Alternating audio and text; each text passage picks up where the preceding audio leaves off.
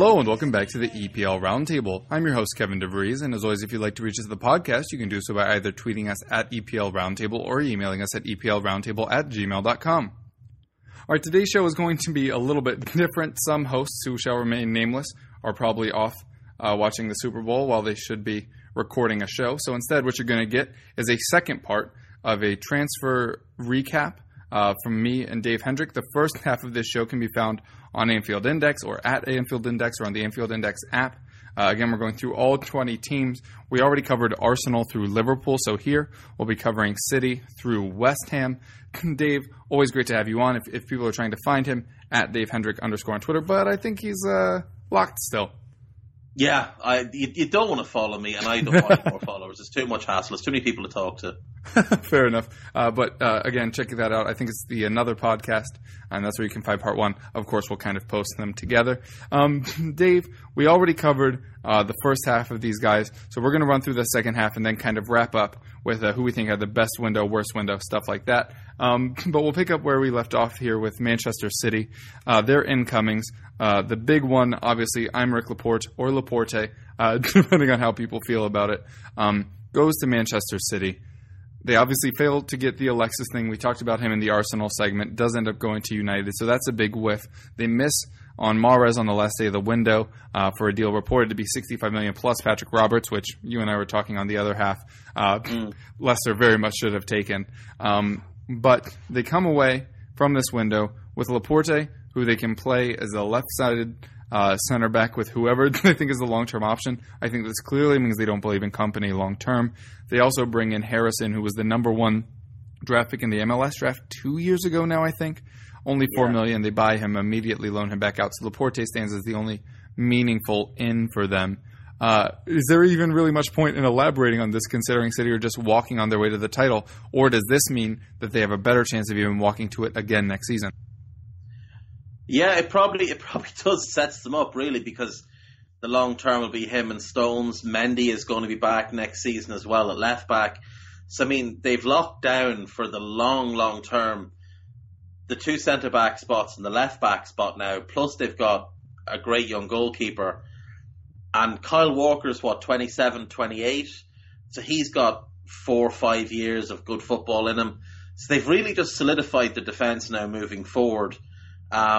It's a good move. He can play in the Champions League. So, I mean, it gives them now the possibility of that rare double, Premier League and Champions League. I think that's why they've made the move now, more for the Champions League, because the league is over. Like, they have the league won. I like this move. I think it's a club record as well, so it's pressure.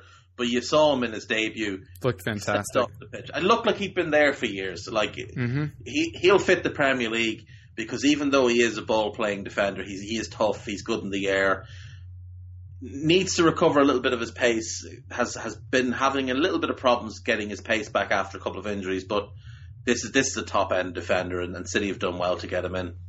Yeah, and I understand why people are complaining about City spending so much in defense. But as we've noted on the main show with Richard, City had neglected their defense for years before finally getting their wingbacks this year, the center backs a couple years before, with Mangala and Otamendi and Stones kind of in consecutive windows.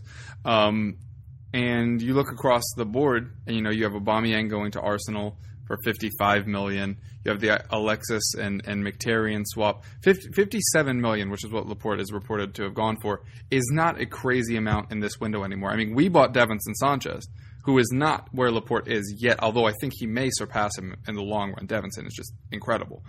But this is not crazy to me. I know that a lot of us like to beat City with the money stick, but I'm not sure that's applicable here.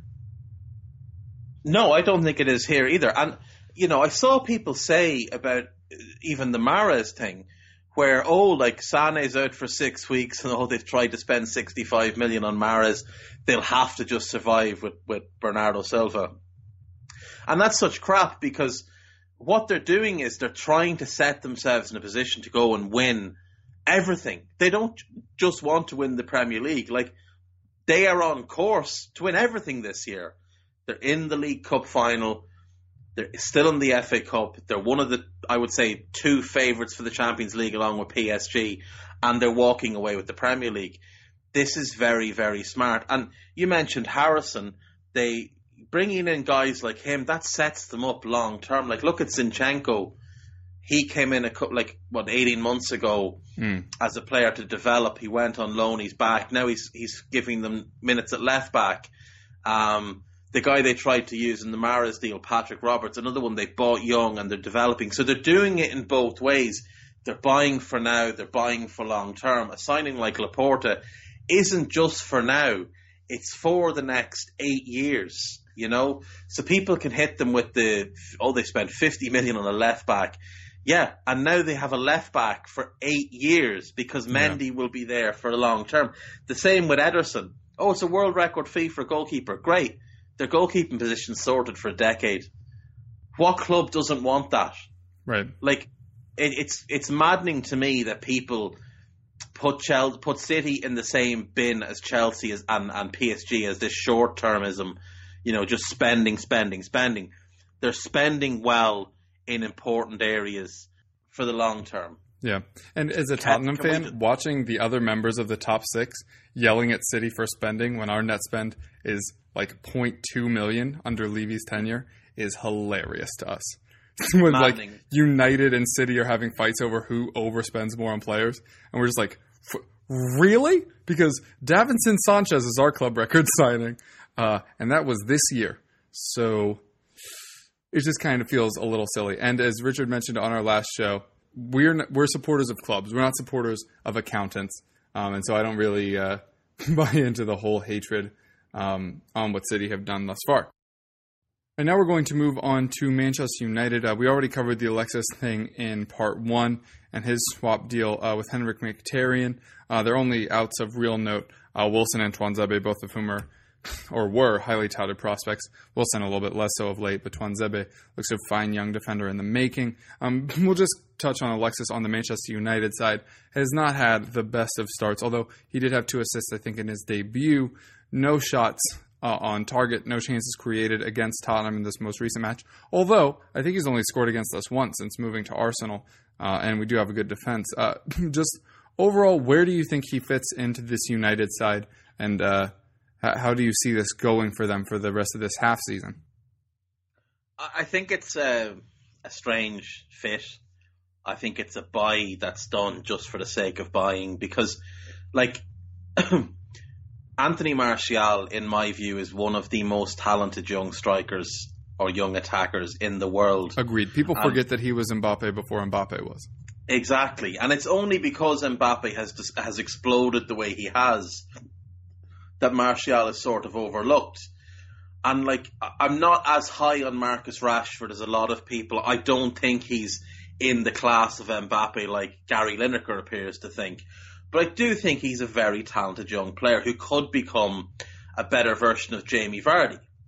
You know, and that may be harsh on him, and it might be harsh on Vardy, but I think that's the type of player he could become.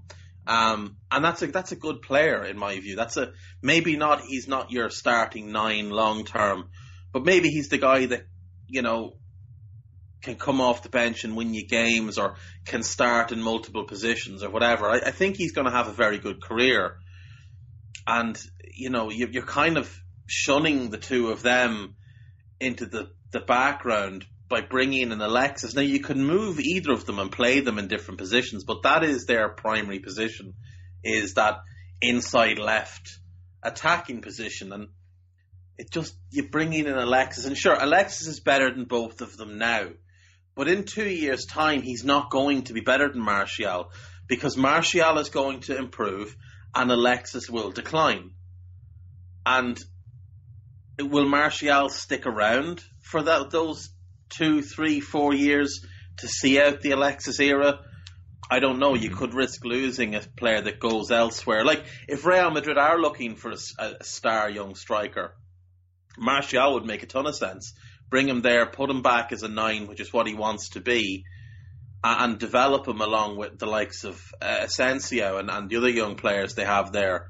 And like Benzema, I'm sure would sell Martial on the move because he's had a great time there. So for me, it's a confusing one. It felt like United did it just to do it, just to kind of prevent City from having him. But I don't know. The fit is weird for me as well because I don't see him and Lukaku being a particularly good fit. I think he's better with someone who's more mobile and a better passer of the ball.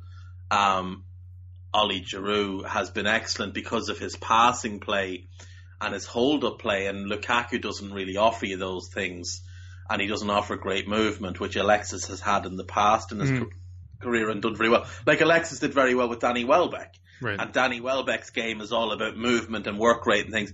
And again, Lukaku's not offering those things. So he's obviously going to score goals. He's obviously a fucking fantastic player. Like, he's top notch. I just don't know if it's the right fit. Yeah, I just think United are going for Galacticos West here. Get as many big name, big budget, big marketability players as you can, and then just assume it'll work. And that's exactly why they lost to us midweek. Is it looked like a whole bunch of high-paid, high-profile players that were each trying to win the match on their own instead of working as a unit.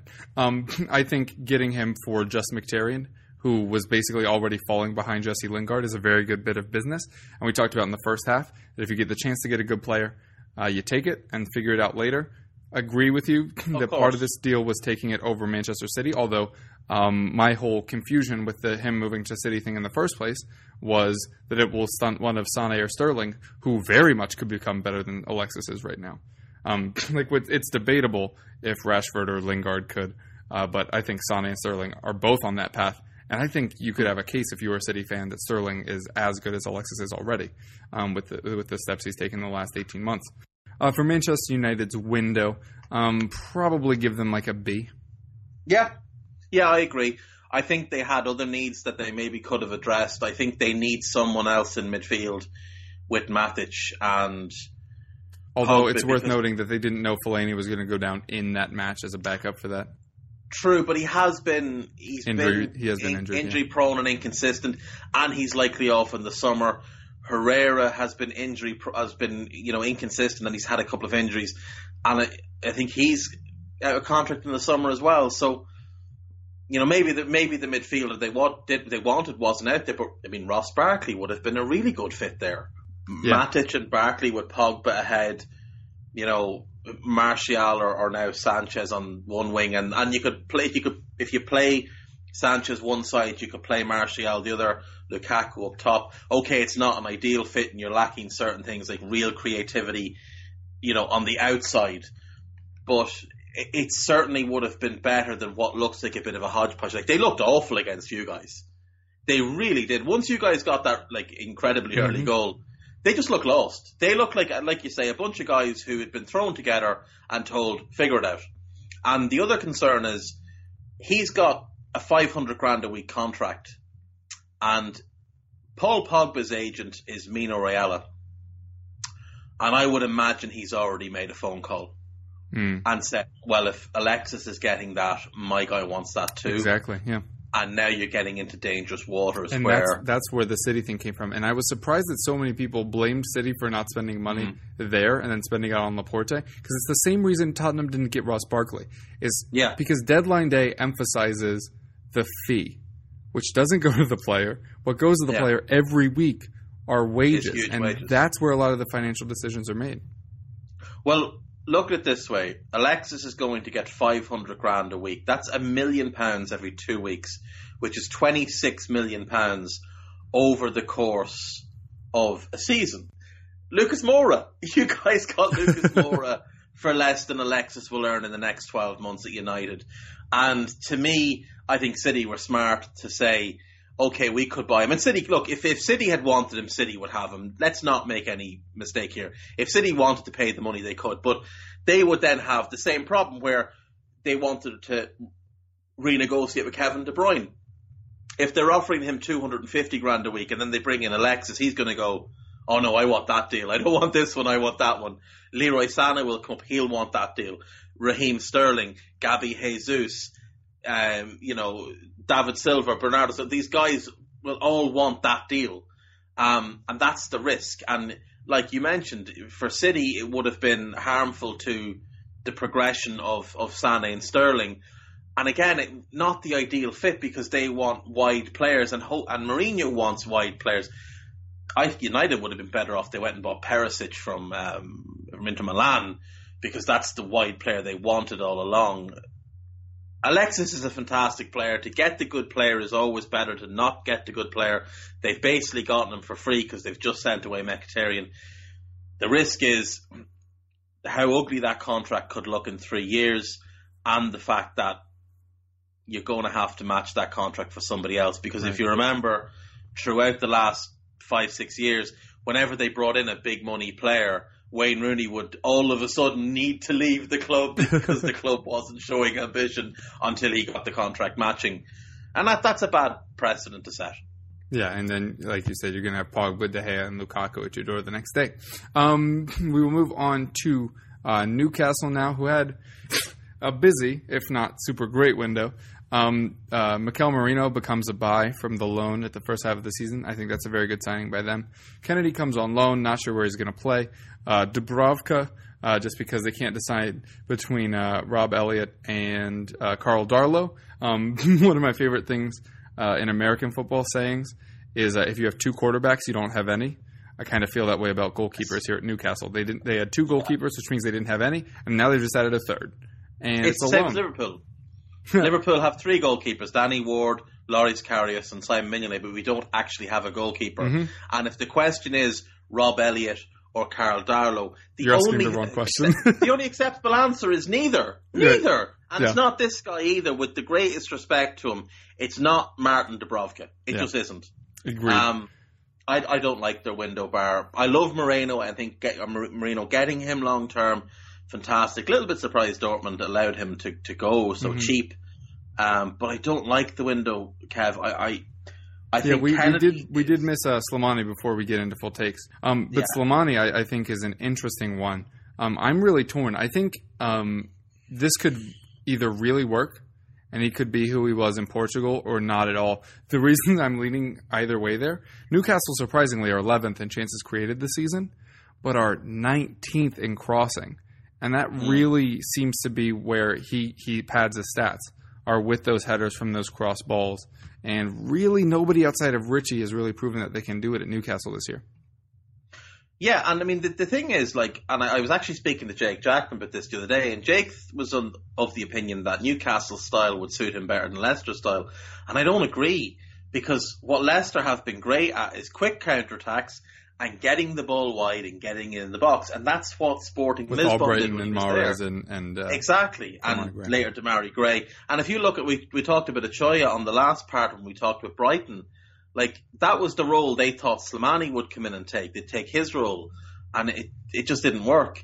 And like you say, Newcastle don't cross the ball all that well. Now, Kennedy will hopefully help with that, and obviously you'd expect to see more of Murphy.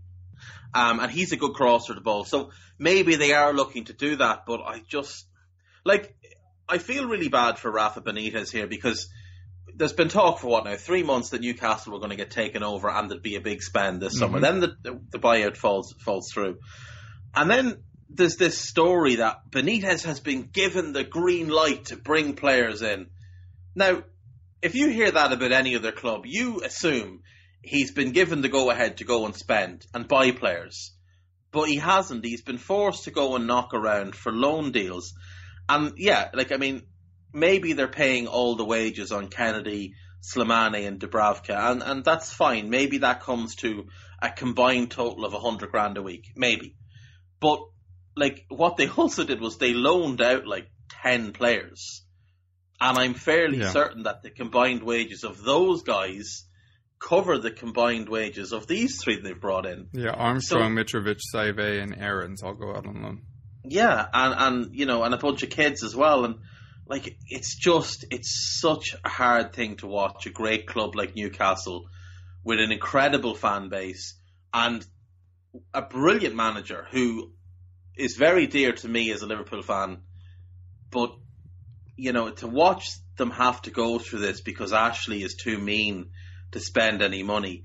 And he's talked about himself as being very wealthy but not willing to spend at the the level of a City or a Chelsea. And that's fine. No one's asking you to. But spend at the level of Huddersfield or fucking Brighton. Do you know what I mean? Yeah. Spend some money, Genuinely. buy some players, and keep yourself in the Premier League. Because if you go down, and there's a real chance you will, your asset is now worth 70% of what it is worth now, because you're not a Premier League team. Can I tell you a really crazy theory before we move off to Newcastle? Yes. And I think I saw one of you mention it in your chat, that it's like he wants to be in the Championship. I think he wants to be in the Championship. When he's in the Championship, attendance is higher. When he's in the Championship, fan morale is higher because they're winning. They won a title last year. It wasn't the Premier League title, but they get a trophy. They get the money from coming back to the Premier League. Yeah, that's it, the parachute payments. And not only that, Kevin, here's my theory. If they go down, right, let's look at their squad. None of the goalkeepers will go anywhere because no one will want them. But in defence, Jamal Lascelles will leave. He will not play. Yeah. Chancel Mbamba will want to go. I mean, he's not really first choice anyway, but he'll want to go as well. John Joe Shelby will want to go. Mikel Merino might want to go. And there is your big wages. And probably Matt Ritchie as well. He's probably on decent wage. So there's your big wages, and there's your big value players. And all of them will come and knock and say, we want to go, please. And while the value of the club might drop by 30%, it's going to be more than made up by the 30 million you'll get for Jamal Lascelles, the 25 million for John Joe Shelby, the 15 million for Matt Ritchie, the 20 million you could easily get from Moreno given his talent, and the likes of Jacob Murphy that you've brought in last summer for 12 million will be very attractive to somebody at 15 to 18 million. So you're making, and you can just take that money, you put it from the club bank account to your bank account because they're your players that you paid for and you own, and then you sell your club and you leave them without a pot to piss in. Yeah. And that's my theory on what he's looking to do, because they went down once and they made an effort. They signed Shelby and they signed Townsend. And they kept most of their players. Yeah, and then they spent a lot of money when they went down. But I don't think he'll do that again. I think he'll sell, and then sell the club. Interesting. Yeah, entirely possible. For Newcastle's window, I'm going to give them I'll give them a C-. They saved it on deadline day. Yeah, I'll give them a C as well, but only because it's Benitez. Otherwise, I think it is a D window. Yeah. I don't know that these players... I mean, look, Slimani is better than Joselu. And Dwight Gale, who's always been a winger. Yeah, and Dwight Gale, who's a really good championship player, but isn't really a Premier League striker. So for that reason, I'll give them a C, because they've done something, and Rafa's really working under incredibly tight constraints. Yeah, agreed. Now we'll move on to Southampton. We'll talk about them a little bit later. But they bring in Guido Carrillo for $19 million. They obviously sell Virgil van Dijk. They let Matty Targett go on loan to Fulham, which is a good loan developmentally, where he'll probably play behind Ryan Sessegnon, but not in the way people think. Sessegnon is playing on the wing. And then Targett will be playing at fullback. On the wing now, and Targett will... Exactly. Target. Target. It's like the whole Trippier versus Aurier thing. Yeah. I'll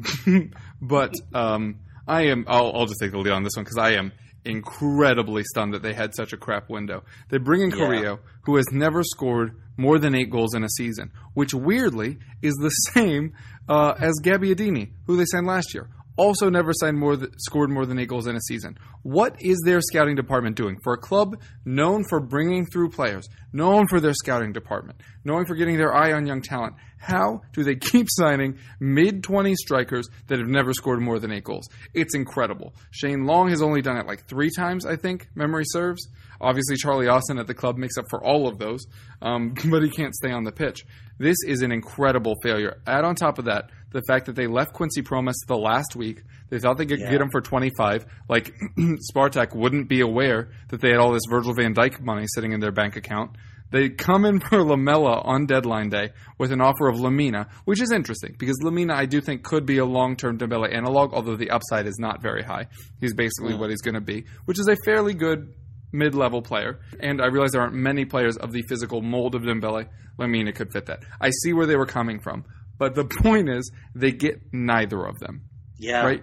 They don't trust Tadic within their own team. They don't trust Buffon within their own team. They're relying on James Ward-Prowse. They're still relying on Stephen Davis in the midfield. This is not a good situation. The only upside of this window is that Jack Stevens gets more playing time, because I think he's a legitimate talent. That is the upside of this. But you were talking about the Newcastle players going to be knocking on the door. How on earth, if you're a Southampton player that played last year under Puel, you see the success he's having at Leicester, and you've brought in Pellegrino, who is doing worse and somehow playing less attractive football when that was the issue with Claude Puel. How on earth are you going to convince these players to stay next year? I have no idea. He perennially sits their good players, plays the players that have been mediocre for years. He's somehow taken Nathan Redmond, who all he needed was a push. Nathan Redmond and Raheem Sterling, player ID-wise, are 10 degrees off each other. But because he's never had a manager that could push him, he's turned into nothing, while Raheem Sterling has become a world beater. This is the level of talent they have there. They have Sofiane Buffon, who I would have bitten your hand off for at Tottenham last season, has turned into a bit of a nothing player there. You have Dusan Tadic, who is one of the best natural creators we have in the Premier League, doing nothing week in and week out. This is all a failure of Southampton from the club level, from the ownership down. It is an incredible waste of talent. No wonder Virgil van Dijk wanted out. Why would you want to be at a club? You have Fraser Forster, who was supposed to be England's savior as a goalkeeper, and in 18 months, he's gone from who I thought he should have been England's number one to barely passable. The amount of regression in this squad is infuriating, and I'm not even a fan of that club. No, and neither am I. And I'm really, really annoyed at what they've done, because they had set themselves the model. They were scouting well, recruiting well, developing well, selling well, and replacing well. And they were doing it brilliantly. They sold, in one summer, Luke Shaw, Callum Chambers, Adam Lallana, Dejan Lovren, and Paul Lambert. And we're better the next year. And got better. And then they did it again. They got Toby Alderweireld on loan, couldn't keep him, got Van Dijk. That is how you do it. You mentioned the deal for Lamela. They only bought Lamina in the summer. They paid big money, and they're already willing to cut bait on him. And he's one of the few players that's actually done something this year. Yeah. But what is that? What is that? He's been injured for a good chunk as well. So how have you looked at him enough to go, nah, he's not for us? And why? And here's the thing that bothers me, though, Kev. Right? There has been a very clear structure at Southampton where they have a director of football who has been in charge of transfers, and the structure has remained the same as managers came and went. Pochettino came, went. Koeman came, went. Puel came, went. But the one thing that remained constant was Les Reed as director of football, doing the transfers and doing them mostly well. And then Pellegrino arrived, or Pellegrino, I never remember which one it is. And the whole club is in chaos. Like you mentioned, Redmond has gone from a player who has been linked with moves to the top clubs to a guy who doesn't look like he belongs in the Premier League pitch. Sofiane Buffon has gone from being an absolute stunner of a signing for them, because he was wanted by lots of clubs in Europe, to a bit part player. Dusan Tadic was wanted by at least 15 clubs around Europe the summer that Southampton bought him, to replace Lallana, I might add, and was fantastic for 2 years and has just regressed now. Gabbiadini came in, house on fire last year. It was always, that initial bump that certain strikers get. We've seen it with Demba Ba, Papi Cisse, Nikola Jelavic.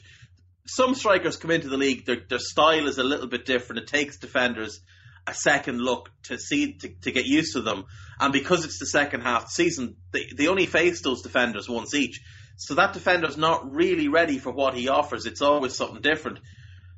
And again, he's regressed massively. They've got Pierre-Emile Højbjerg, who, when he was at Bayern Munich, they were talking about him as the next Stefan Effenberg. Now, for people that know Bayern, Stefan Effenberg was named in their greatest ever 11.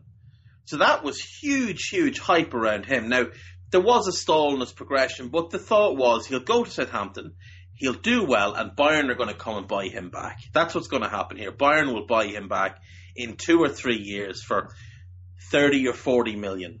And he'll be at Bayern then for the rest of his career. Now he looks like a fella who couldn't get in the Bayern Munich reserves team because he's regressed. Last season, Oriol Romeu looked fantastic. He was arguably the third best holding midfielder in the league after Matic and Wanyama. Because before people jump me, N'Golo Kante is not a holding midfielder. He's a roaming destroyer. Mm-hmm. He can't hold a midfield to save his life. And Romeu looked fantastic, and there was a load of Liverpool fans saying, we should buy him. Not because he's like a world beater, but because he's 15 or 20 million. And he had exactly what you needed. Exactly. The exact profile of what we needed. Can pass the ball and is very good defensively. And all of these players have regressed. They bought Jan Bednarik in the summer as well, the young Polish defender, and answers on a postcard if anyone knows where he is or what he is currently doing, because he's certainly not playing football.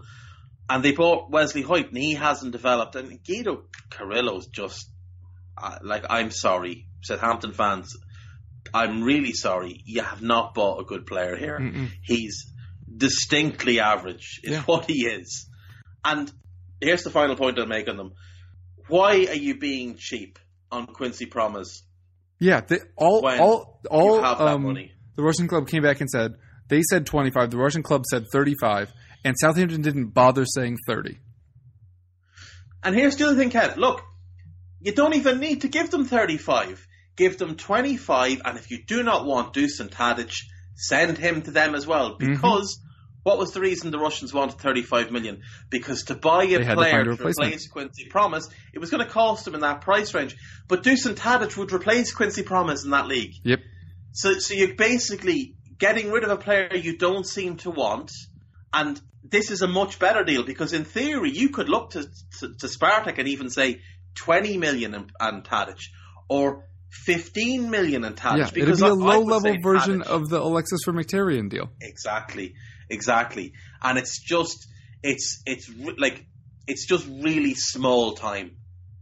And I'm going to insult Southampton fans now. It's the behaviour of Portsmouth. Yeah, very harsh words from you, but I started this with harsh words, so I'm not going to argue with you. For Southampton, this is an F. Yeah, same, F. Yep. All right, sorry, we're running a little slow, so we're going to try to pick things up here. Stoke, bring in Bauer, Staffelidis, who I don't know much about, and Ndai. I think Ndai is a sneaky option. He's contributed 7 goals in every season in his career in Turkey, and he is not a young man. Exactly what they need. You can't be playing Charlie Adam every week. Jeff Cameron looked like he was going to be on the way out. Stoke have improved.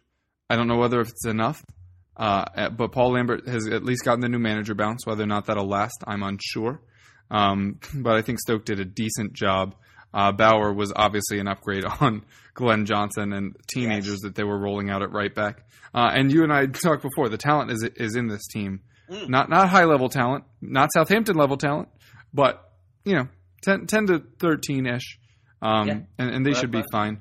I think this is a decent summer. I think they made their manager change a little bit late, but it should be in plenty of time. I think they stay up. I give this one like a C+. So here's the thing. I'm giving this an A. Ooh. Purely because they finally bought a right back. And that's it. Ndai is a good player. It's a good box-to-box midfielder who can add some goals to their midfield. Him and Joe Allen might be a nice mix there. Staffelidis is a decent left back. Gives them another option at left back. Gives them some depth there. But just the fact that they finally because they let Timon leave on loan, I forgot to mention. Yeah. He's gone. Where did he go? He went to. I don't remember. On loan. I can't remember it. Yeah, he went to a championship club, I think, on loan. But anyway, they have badly needed a right back for 2 years now. And now they finally got one. And he looks pretty good from the early watch. I saw him, I think, twice for Kazan. And he looks solid. He looks like a solid to decent player who'll do well. Obviously, having Kevin Wimmer there will help because they play together for Austria. So that's pretty good. The one thing for me, though, is Paul Lambert is just no. Not a Premier League manager.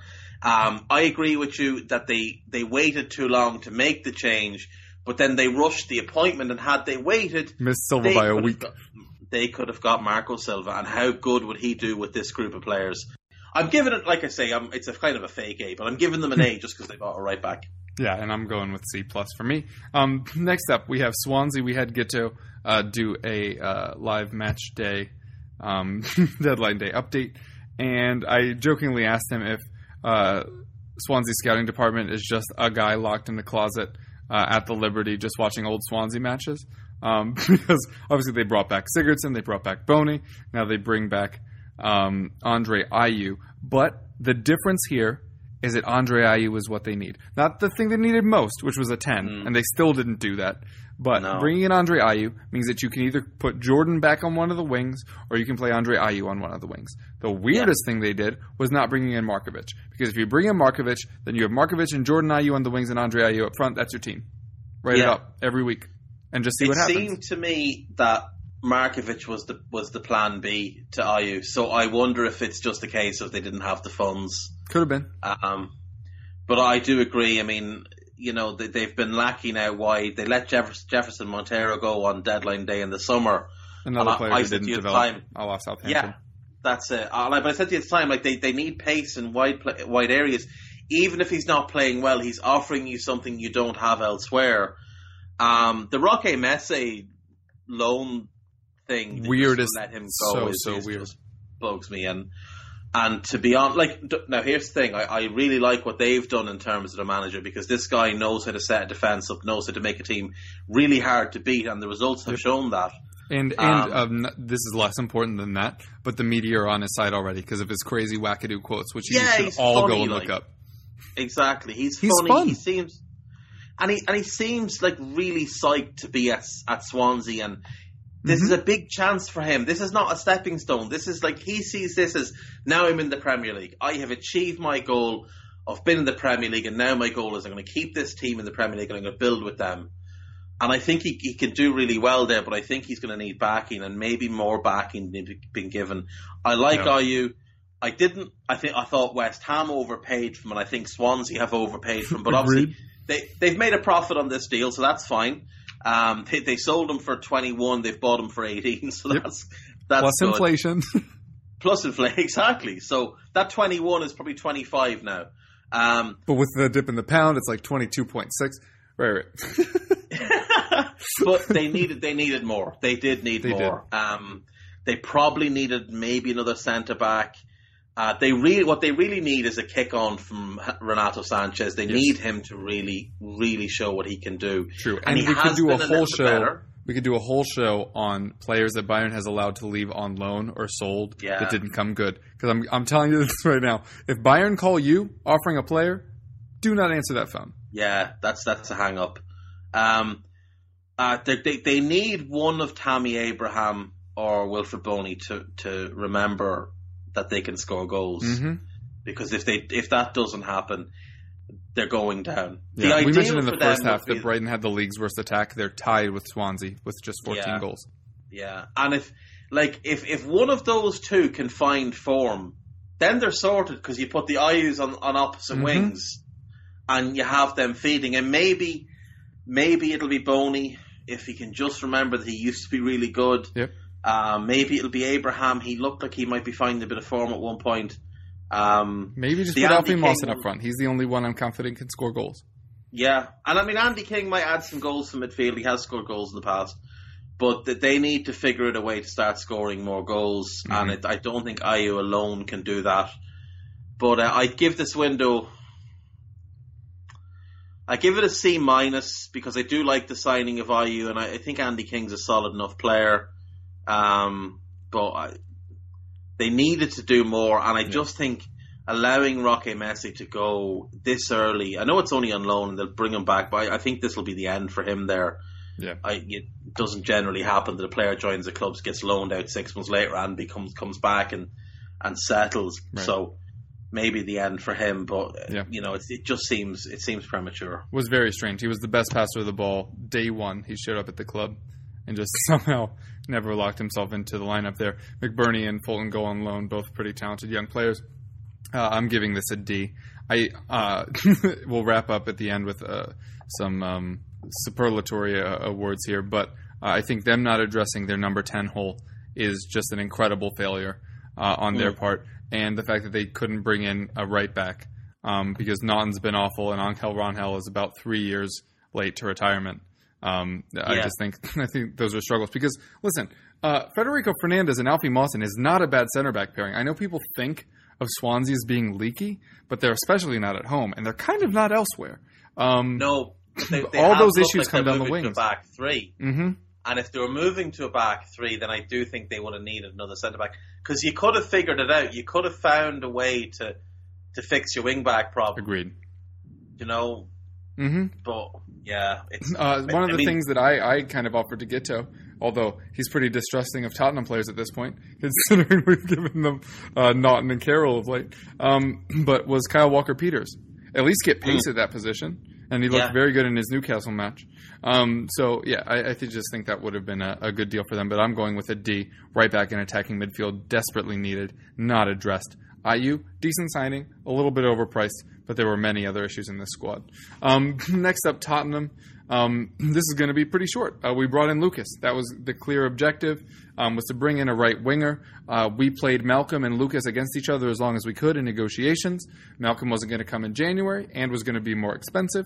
Lucas could come in January and was Champions League eligible. Simple as. That's what happened. Yeah. And obviously Lucas a little bit higher wages. Ends up only being £23 million. A reporter asked Pochettino how we got such a steal at $25 million, and he corrected him and said it was actually 23. So a little bit of Levy-nomics there for you. I think this is one of the bargains of the window, although I'm not sure how much a role he plays this year, to be honest.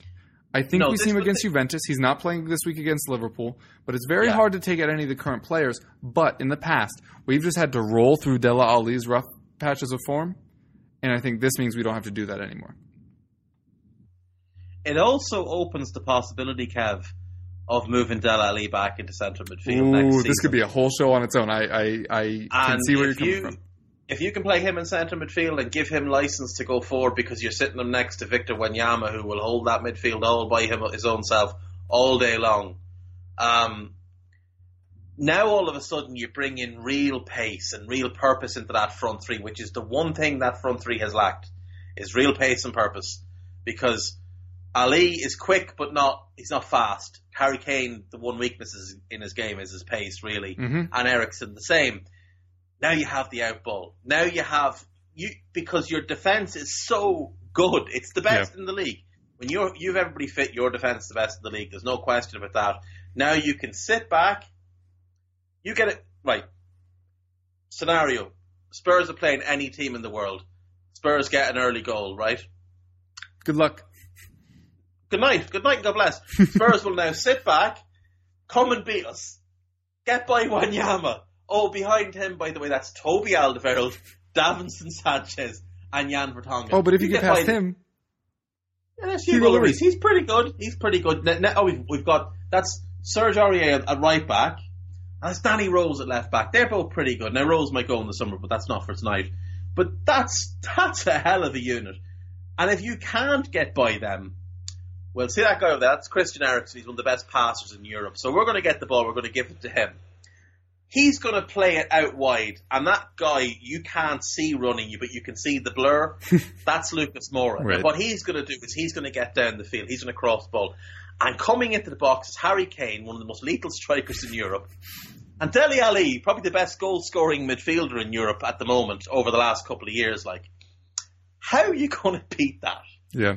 This is a game changer for Spurs in the long term, I believe. I think he will be first choice for them next season. I agree, probably not much of this season, but the important thing about getting him in now is he gets a free pass for 5 months to learn the system, to get acclimatized to Poch, and to know what Poch expects. And it also frees Son up to be more of the backup 9/backup creator rather than being asked to be the pace guy. This is great. This is great business by Spurs. And it just adds a whole new dimension. And it means that, like, he's now your backup. You know, he could be your starting right winger, like I say. Yeah. Ali goes to midfield. That's 2 new dimensions to this team because it's a real goal scorer from midfield as well, which you have been lacking a little bit. But not only that, Kev, I mean, people have to look at this. You get Toby back, Wanyama's back, Rose is back. He's going to find form soon. Lamela is back.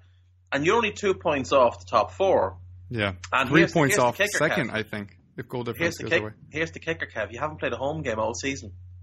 Every single game is an away game because Wembley's not your home. Yeah, I heard somebody refer to it the other day as White Hart Loan, which I thought was incredibly clever. That's very clever. I do like that. I might steal that as my own. But here's the thing: like your style of play over the last 2 seasons, with Poch making you title contenders, has been focused on your own home pitches, which is what teams doing. White Hart Lane was quite a tight pitch. Wembley's massive, so you put it onto that huge pitch, and you lose Toby, Wanyama, and Rose, who would be key to your controlling style. Mm-hmm. That's enormous. The fact that you're only 2 points off top 4 is not a sign of any regression from Spurs, regardless of what people may want to believe. It's a sign of a brilliantly run team, a brilliantly managed team, and a phenomenally gifted group of players. And I personally think Spurs are easily the second best team in the league, regardless of what the league table shows. For the third year in a row. For the third year in a row. But like I say, I mean, and the thing is, it's not like you're still behind Chelsea. You're better than Chelsea now. You're better than Leicester, who were better than you. So you've been getting better as they've been getting worse. Yeah. It's just that City have taken such a quantum leap. But for me, like, playing on your home pitch is 15 points every season. Yeah. Didn't lose at home there last season. Add 15 points to your current total, Kev. Yeah. At the end of this season, you'd probably be within 7 or 8 of City. Just enough for people to say that we bottled the title race. Of course, yeah. You just enough within range that people can use that as the stick to beat you with. Right. But I mean, there's no doubt to me that this Spurs team is excellent and will get better. And I don't for 1 second believe it's going to get broken up. That's it. I just want to make one last point on Lucas, just because I haven't had a chance to say this anywhere yet, weirdly. And it was to the people that were concerned that we were taking Lucas over Malcolm and saying it was a short-sighted option. I just need our fan base to just take a breath and realize that this is the signing they've been crying out for since Van der Vaart. This is the unlimited potential, not getting minutes at a big club, coming to us for cheap, low wages, low expectations, gets to move to London, gets to play in the Champions League. Since Van der Vaart, every window, people have been asking where the next Van der Vaart signing was, and they ignored it when it was right in front of their faces. And it is so frustrating. That is the level of impact Lucas can have on this club. If things fall right, if we start playing a formation that benefits him, if we play a formation long enough with a right winger, he will make it his own. He is instantly one of Tottenham's 11 most talented players. And that is not an easy 11 to crack, which is why it's taken this long for us to do it. We've mentioned in past windows, yes, we needed pace. We tried it with Nkudu and NG. We tried to get a player in young and then grow them into the player we needed there. Because the question wasn't, can you find pace? Or can you find pace in your budget? It's, can you find pace that actually improves the team? Can you find a player with pace that's better at his role than any of Della is at his, or Eriksson is at his, or Son is at his? Because you have to put him on the pitch. And in Lucas, we will have that long term. To wrap up with outs, Marcus Edwards, our highest prospect, goes to Norwich. Obviously has some internal issues to work out work ethic-wise, but the talent is just remarkable. Incredible. And Kudu goes to Burnley. Anton Walks, who I think has a little more to him than other people may think, did very well at Atlanta, is now going on loan in England. Cameron Carter-Vickers was recalled, then reloaned, and Shayon Harrison goes on loan as well. For Tottenham, holding on to everybody, as you pointed out, everybody coming back, finally addressing the right-wing pace issue. I'm giving Tottenham A-. Yeah, and here's the other thing as well for Spurs fans complaining about going for Lucas Moura, who maybe hasn't reached his full potential elsewhere, over Malcolm, who could come in and reach his full potential with you guys. The core of your team is Toby and Jan, and Hugo Lloris, Toby and Jan, Wanyama and Eriksson and Kane, right? They're your established top-end players. And they're all, like, Kane is, 24, 25 now? But the rest of them are beyond that. Like, some of them are approaching 30 or are in their 30s. Yeah. Jan and Hugo, I think, are both 30 now. Exactly. Moura is on that timeline. Malcolm is 3 to 4 years behind them. He's on the timeline of Dele Alli. And it's fine to have Dele developing as, like, the leader of the next great Spurs team behind those stays. guys. Yep. If he stays, which I do think he will, because you're the club that took the chance on him. You gave him this incredible, a platform to develop on, and he would not be £100 million player at any other club because he wouldn't have got the minutes that Pochettino gave him. So, I mean, the other thing, and with Malcolm as well, I mean, you just mentioned Marcus Edwards. He's the best young player you've got. He's maybe one of the better young players in the entire country, and Malcolm could block his progress. And I know they play slightly different positions, but you do risk but that. But Edwards has that outlet on the right wing if we can give him minutes. But you do want to find out what Edwards is before you completely block his path with a 45 million Brazilian. But that's the thing, you have to buy. Spurs are in a position to buy for now because you're I've been said, you're the second best team in the league. I think you're going to get second again this year now you get all your guys back. Next season you're in your new home stadium, which is going to give you a massive boost. You've now got that as a new selling point to new signings. And the thing is, you're now buying not to make a position good, but to make it great, because you've got good players in all positions. In fact, you've almost got two good players in pretty much every position, bar that midfield role where Dembele is one, and he's very good, but Sissoko's the other one, and he's dross. I'm going to give you an A- as well. It would be an A+ if you'd sold Sissoko, but it's an A-. Yeah.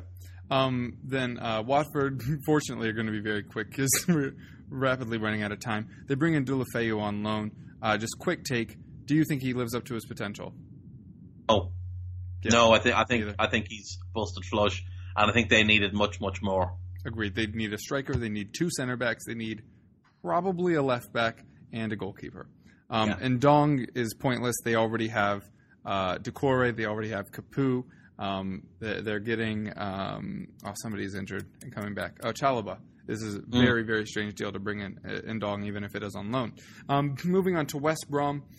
This is one of the better windows. I know I just said we have to rush, but I do want to take a little bit of time on them. Yeah, I love this window as well. The Hakazi loan turns into a buy.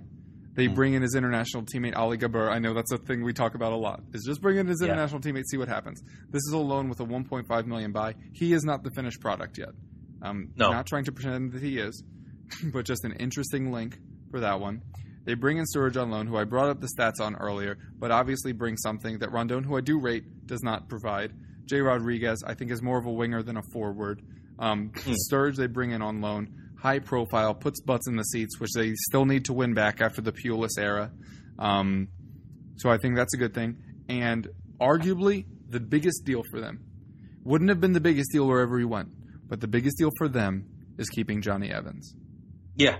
Anywhere he goes, he was never going to be one of a team's two best center backs, any of the clubs that were looking at him. But he would have been most of their thirds, maybe their fourth. But at this team, at West Brom, he is vital to them as a leader in that defense, as an actual player who commands that defense, whether it be vocally or just through his own play. I think them keeping him is arguably their best bit of business, and the other bits weren't bad. See, the thing is, Ali Gabir, I remember a couple months ago talking to a couple of Egyptian Liverpool fans and saying maybe we should try and buy Higazi if West Brom don't take up their option, just to have an international teammate of Salah's there to keep him sweet. Because realistically, 4.5 million is a drop in the ocean for a top club like Liverpool or Spurs. So I was thinking, maybe that's the deal. And they were literally to a man, every one of them said, no, not him, get this guy instead. Because he's the next one. So he is, yeah, he's very highly rated. I'm stunned by where they are in the league, Kev. I thought they had the best window in the summer. I think they've had a good window here. Really like the addition of Sturridge. Think he's got a big point to prove. And I mean, look, if they're chasing a game and all of a sudden now they can put Sturridge and Rondon up front with Rodriguez and Matty Phillips out wide. Yep, and then Burke is still there. They have Chadley to come back from injury. That's it, and they've got Krychowiak now has found form in midfield. All of a sudden they've got real options and real talent. I don't like the appointment of Pardew. In fact, it's of all the mediocre, uninspiring British managers to be appointed, he's the one that annoys me the most because I think he's just a complete blagger, and he calls himself the king, which bothers me so much. But also, side note, got to speak with him at the Crystal Palace FC Cincinnati match here in the States, and he wears way too much cologne, which I gotta imagine doesn't surprise a lot of people. No, it doesn't surprise me at all. I'd imagine he bathes in the stuff. I think he's one of those guys that thinks if you cover up bad smell with good smell, you get good smell. Yeah, no, this doesn't work that way. Have a shower, parents. Have a shower, son. I'd give the window a B+. I think it's a good window. I still think they maybe needed one more in the middle of the park. Someone that can really put their foot in the ball and dictate the play. Because I think in Krychowiak and Livermore and Jakub, they've got guys that can physically dominate a game, but not in terms of that. Yeah, exactly. None of that. They don't really have a finesse ball player. Even someone like Roque Messi on loan would have been ideal for them if they could. But I doubt Swansea would have sent him there. But that kind of profile.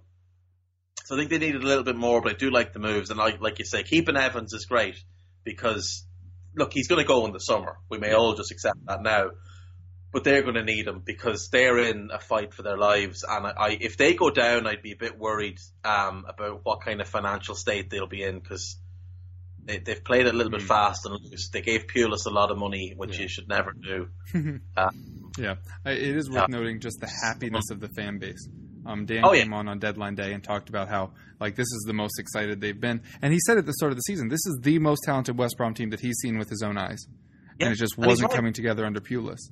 And so, I like this window. I'm giving it an A. I see what you're saying with a deep-lying playmaker. But with the talent that they have, they should be nowhere near this area. And even though I know Vardu has his own issues, they're actually coming out and playing football. And now they have a lot of options that can really bolster them. Agreed. I really hope this stay up, largely because I really like Dan. I think he's a great guy and he runs a great website. And I like the Hawthorns. Very, I got to go last season. And I like the Hawthorns. Yeah. And the fact that Sturridge is going there. And the thing for me is Sturridge has been at Liverpool 5 years and he never got a song. The fans never really loved him the way they should have. This guy came to Liverpool and scored at a rate quicker than Torres, which is incredible. Never got a song, never got the adoration. Got slated for his injury record when the likes of Lallana and Henderson have much worse injury records. I think it's because the game comes really naturally to him and he often looks like he's not trying all that hard. And Dele Alli can be a little bit the same way, and Emre Can. Players with that immense natural talent don't always have to try to get the results, whereas players with limited natural talent like Jordan Henderson has to give everything he's got to get a little bit of return. And I think that's why, but I think what the West Brom fans will embrace him because he's from the area. They've just lost Cyril Regis, who is the trailblazer for the black striker or the black footballer, but particularly black strikers in England. Daniel Sturridge is the most talented black striker in 20 years. He, I believe, has more natural talent than Harry Kane. Obviously, Kane has reached levels that Sturridge never did, but he's also has a body that just gives him more because Sturridge's body has failed him. Sturridge has the talent of a Harry Kane and the body of a dead person, really, because it always breaks down. But that's moldy just unfortunate. Yeah, exactly. I just hope he does really well. I want West Brom to stay up. I really do. Yeah, as do I. Sometimes bias is there. We'll wrap up with West Ham. We will not touch on any of those comments. If we can get Sean on to do so, I feel that would be more appropriate than us kind of guessing at that situation. Interesting window. They bring in Joao Mario, who has not lived up to his hype. Could get a second chance here. They bring in Jordan Hugel to basically replace Sacco. They bring him in from Preston. On the outs, they obviously sold Andre Ayew, and they send the Reese's Pieces, as I like to call them, Reece Oxford and Reece Burke, both out on loan. The Mario signing I like, although I feel like it's kind of making up for the fact that Kouyaté has regressed pretty heavily. And Hugel, I think, is just depth, because you already have Chicharito there, although he might miss this weekend through injury. But then you're going to have Arnautovic back at the end of the month. You're probably going to have Carroll back the month after that, and then all of a sudden he's your fourth forward. But for depth, I get it. $8 million is nothing because it's just the amount of money they sold Diafra Sakho for, who I'm disappointed didn't work out in England. I really liked him when I got to see him play. But anyway, that's the West Ham window. We're quickly running out of time, so if you want to just hit me with a letter grade. Yeah, I like Joao Mario, and they've done nothing else, so I give them a C. I think they needed more. They've got holes in that team, but all in all, I give them a C. Yeah, agreed. And I think when they're going to be fit, they'll be fine. Although the Lanzini injury could be more derailing than the Arnautovic one. All right, we're just going to wrap up with a quick superlatives and stuff. Best window, I'm giving to West Brom. Yeah, I think. Do you know what? I actually think I'll give it to City. Okay. Because I love the signing, and I think it's really setting them up for now and the long term with not only Laporta but the guys they brought in, the younger signings, the guy from New York City, and that I just think they're so smart. I think they're doing brilliantly there. Agreed. Well, I don't agree with your choice. I agree with your logic. Worst window for me at Southampton. It's not even close. Yeah, a shambles, an absolute shambles. Yeah, it's just super, super duper horrible. I know we're going to disagree on this. We could do a whole other show. Best signing for me is Alexis. You get rid of a one-away player, you get the talent in the door, you figure it out later. I agree he's the best player that moved, and United got the best player. I just don't know how it all works. For me, I think the best signing...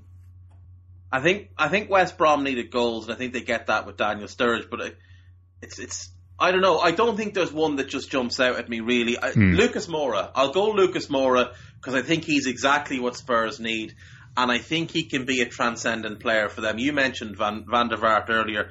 I love the comparison, not obviously in terms of the style, but that player who was tagged as a superstar, made the wrong career move, and then corrected it. Stalled and corrected, and I think he'll fly under Pochettino. Very much appreciate that. The next category is best value, and that's where I put Lucas. Because in the transfer window where everything was crazy expensive, I think Lucas at $23 million is an absolute steal. Yeah, I agree completely. I think it's an absolute bargain. I'm going to say Mkhitaryan because realistically, to me, although Alexis is probably worth 40 to 50 million, how much is he really worth with 6 months left? You were losing him for free in the summer, and you get a guy who wants to be at your club with a massive point to prove, who 2 years ago was one of the best players in Europe, and you get him locked in for long term. I'll say Henrik Mkhitaryan. Yeah, absolutely fair. Biggest unaddressed issue for me is a tie between Palace goalkeeper and Swansea number 10. Yeah, I'd say Palace goalkeeper is a huge one because it's been a bit of a shit show there for them this season. Swansea needed a number 10 or a number 9. One of those. Yeah, or Watford centre back. Badly need a centre back, and you go and you loan Ndong, who's a defensive midfielder, and you've got 8 of them already. Yeah, very, very strange. Best loan. Going out on a limb here, I'm going to say Slimani. Like I said, it could either really work or really not work. I'm leaning towards it'll work. I'll go Sturridge. Yeah, fair. I think Sturridge is the best player who's moved on loan. Cool. And then weirdest for me is the Giroud weird three-way that was created by the selling of Diego Costa, despite him just helping you win a title. Yeah, for sure. I mean, the Chelsea is the weirdest. Yeah. In any way possible, because it just looked like it's all about to blow up there. Yeah, very, very strange indeed. All right, that is our wrap-up of this Deadline Day special. Again, you can find the first half over on Anfield Index. Dave, tell the folks where they can find you. On Anfield Index, we do Anfield Index Pro for any Liverpool fans out there. There's a free trial at the moment, free 7 days, and it's a £5 a month, and it's brilliant. We've got Jan Molby and other ex-pros that come on regularly. Molby's on every week, and yeah, it's great. So I'm at Dave Hendrick _ on Twitter, but my account's locked because I just don't want to talk to people. But if you do end up getting in lots of good stuff about prospects and stuff, although you might be able to see his tweets when I talk about them. Not really sure how that works. I'm Kevin DeVries, your host at KevRuff on Twitter. You can find my writings over at goal.com. Be sure to check out both the fantasy and championship shows that show up on this very channel. Dave, it was a great pleasure working with you. I'm not sure how many hours of our double special we just recorded will end up going to public. But it was meant to be a 2-hour podcast that is now 3.5 hours. So, yeah, Gags, sorry. Yeah, Guy Drinkle, who had to edit the Anfield Index half of this. Sorry. Kev, you've got to edit your half. Sorry. Sorry. But it was always going to happen. Yeah, it was always going to gonna happen. Maybe we'll do like a super cut, like a director's cut. I don't know. But anyway, always great speaking with you. The reason it runs so long is I think we're pretty like-minded in football, and we always get into some pretty interesting stuff. So very glad to have had you join us. People at home, we hope you enjoyed it as well, and we'll catch you next time.